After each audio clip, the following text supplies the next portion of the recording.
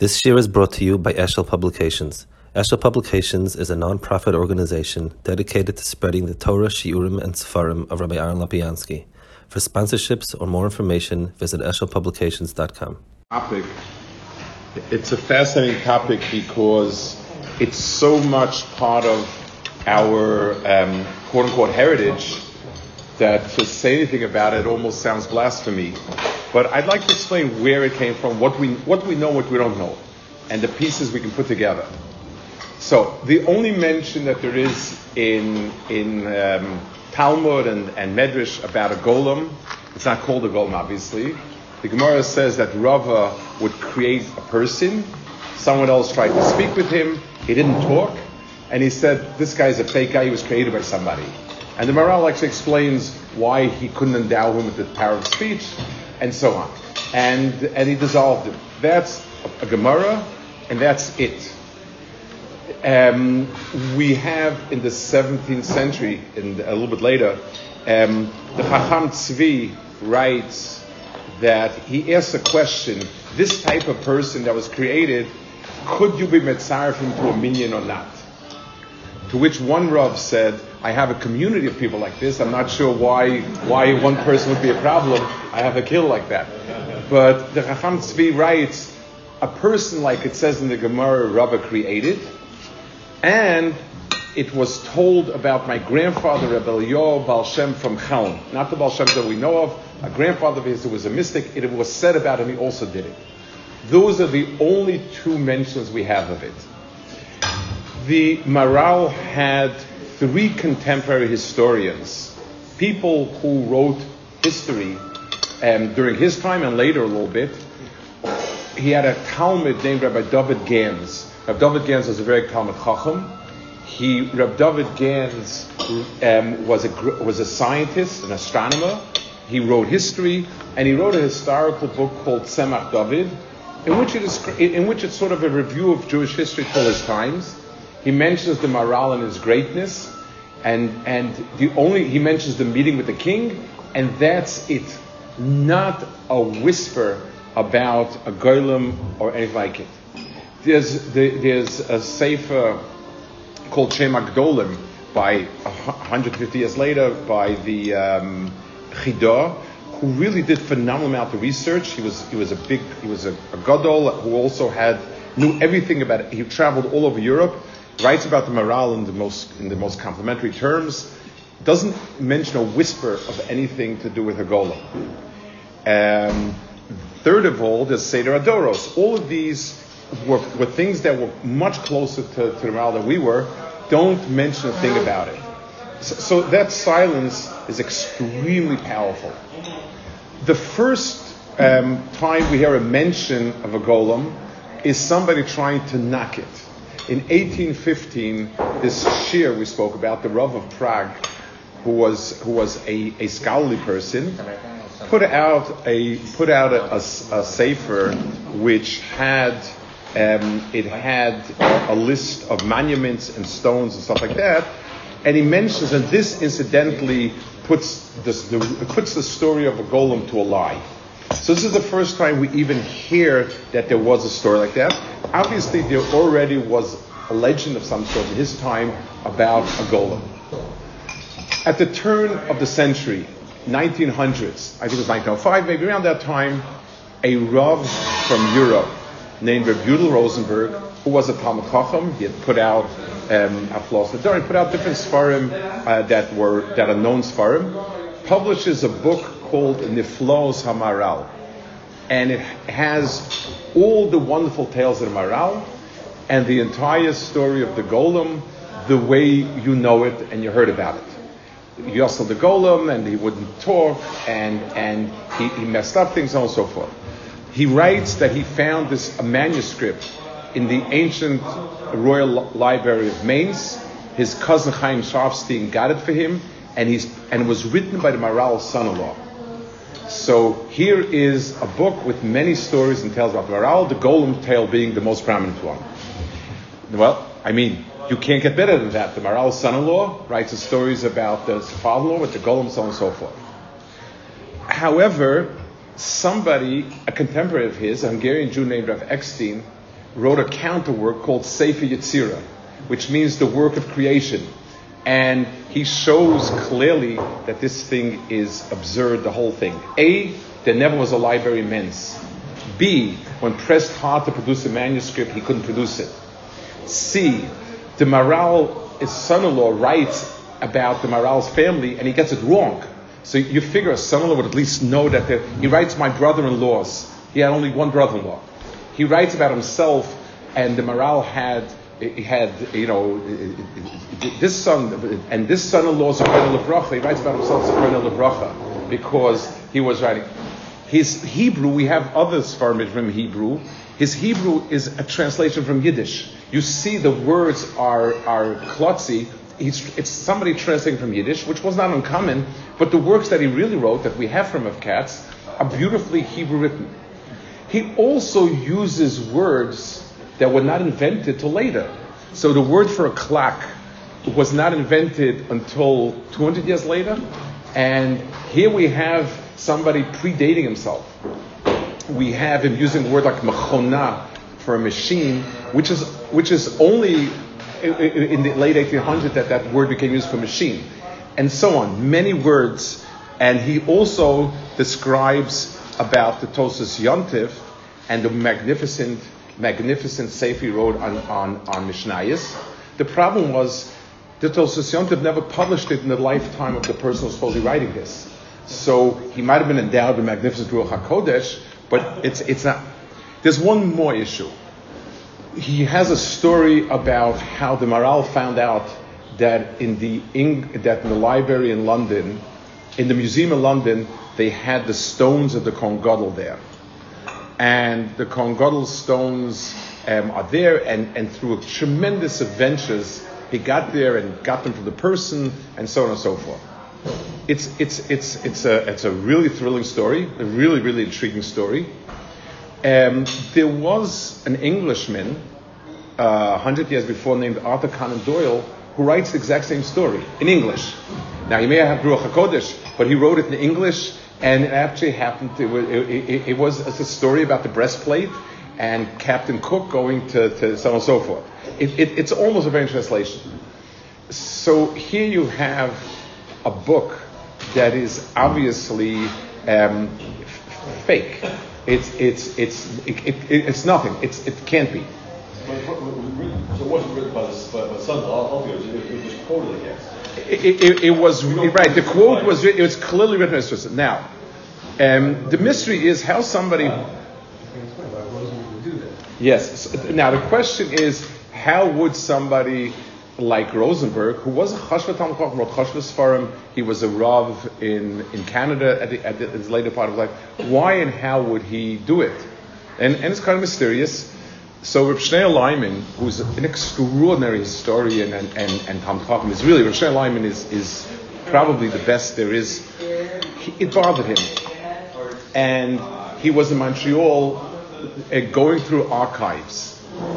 And he found a book that they put out in commemoration of this Rabbi Rosenberg's 70th birthday. And they wrote about him and his works and so on and so forth. And he writes there that the writings of Rabbi Rosenberg are in three categories.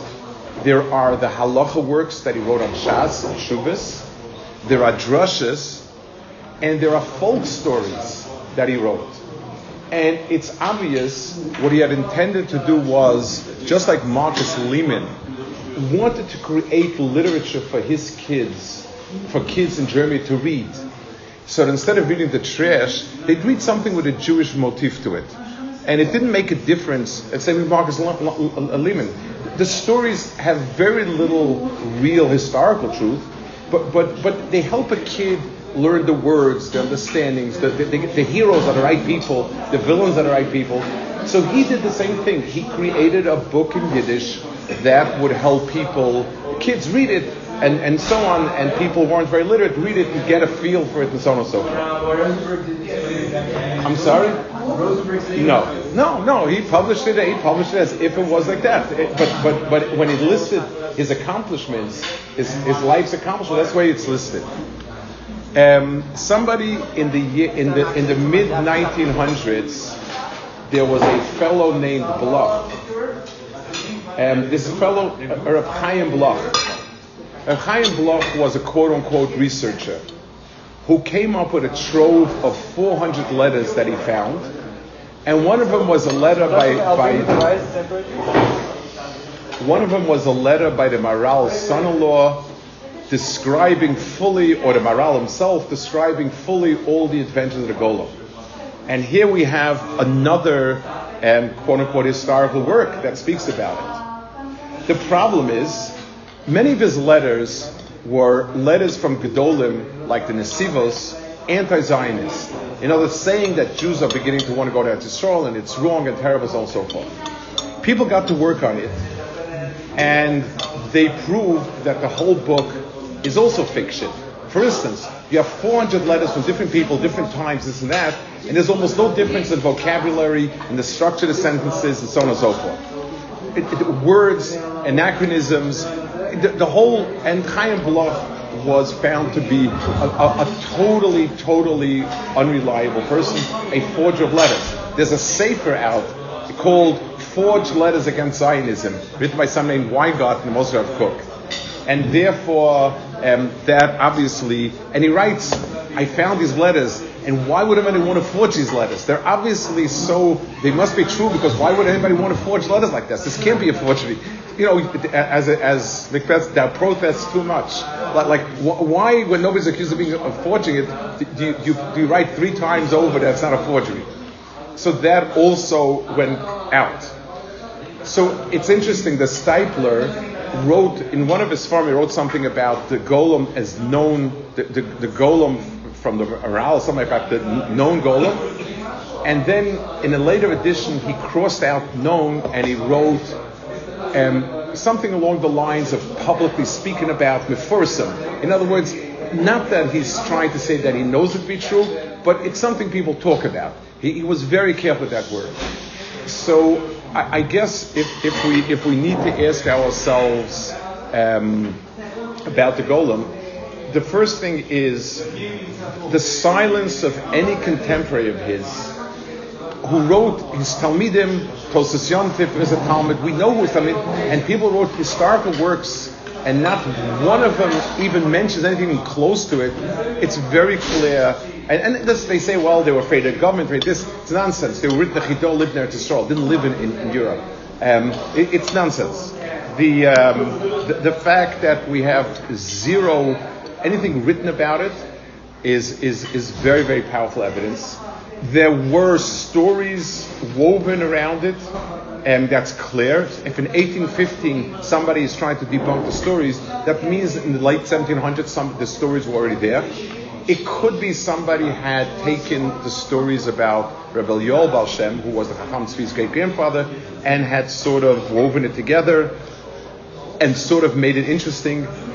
The place where it came to public attention was this Nefilos HaMaral, which is, again, it's a work of fiction for good reasons. It was nice stories, but it had zero connection to any reality. And it's kind of ironic. Like somebody once said that he made the Maral, nobody thinks it important. That he made a Golem, people think that wow. It's something that's really meaningless in the context of the history. You will see many statues of Golem here, a lot of tchotchkes. It's obviously a legend that intrigues people. It makes for good PR, and people love. We have zero record. I can't tell you it didn't do, but I can tell you the only thing that's mentioned is that he was seen by the King Rudolph. King Rudolph called him, and his son describes the meeting. He describes the protocol of going to the public room, and then a chief minister takes him next room. He said he overheard the conversation, but he says the Maral, the real son. It's a real son. And this is a real account. And he says it's not something out to the public. It's anyone's guess. The common guess is he saved the Jews. The probably more reasonable guess. They have a bunch of guesses. The most reasonable guess is Prague was a center of science, philosophy. It was a very, very, it was a very intelligent city, very intellectual city. The king had interest in that, and he had heard the Maharal is a high intellect, and probably had a conversation that dealt with. He wanted to get to know the Maharal as for his brains, which is the right reason to get to know the Maharal. That's a plausible reason. That's, of all the things that's written, everything else is up in the air.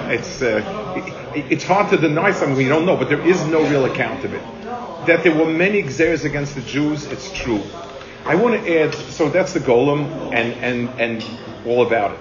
I want to add 2 or 3 more things. I know I'm stopping people from shopping at Omer Chaim Zochu, but I want to speak about issues that the Maharal faced.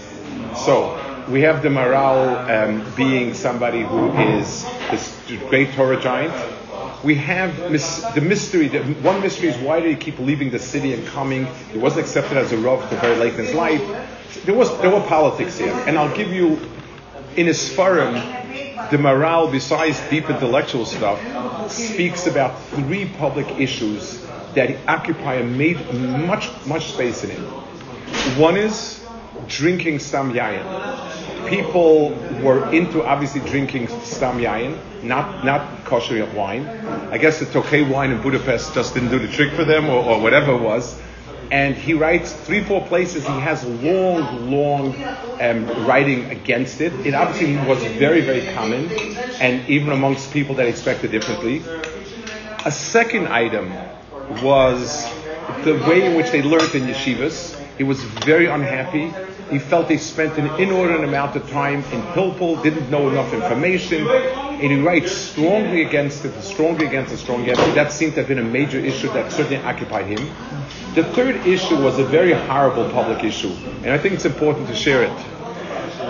There were 2 families that got into a fight, and one family decided they will take revenge. And they started a rumor that this family, some of the children are a result of some incest, and they're mamzerim. And they smeared the family, the kids are mamzerim. You cannot get a worse smear than that. And it created fights, embarrassment. People were destroyed. What was going on was horrendous. The Maharal spoke from the Bima in Prague. The drushes we have, one of them is dedicated mostly to it.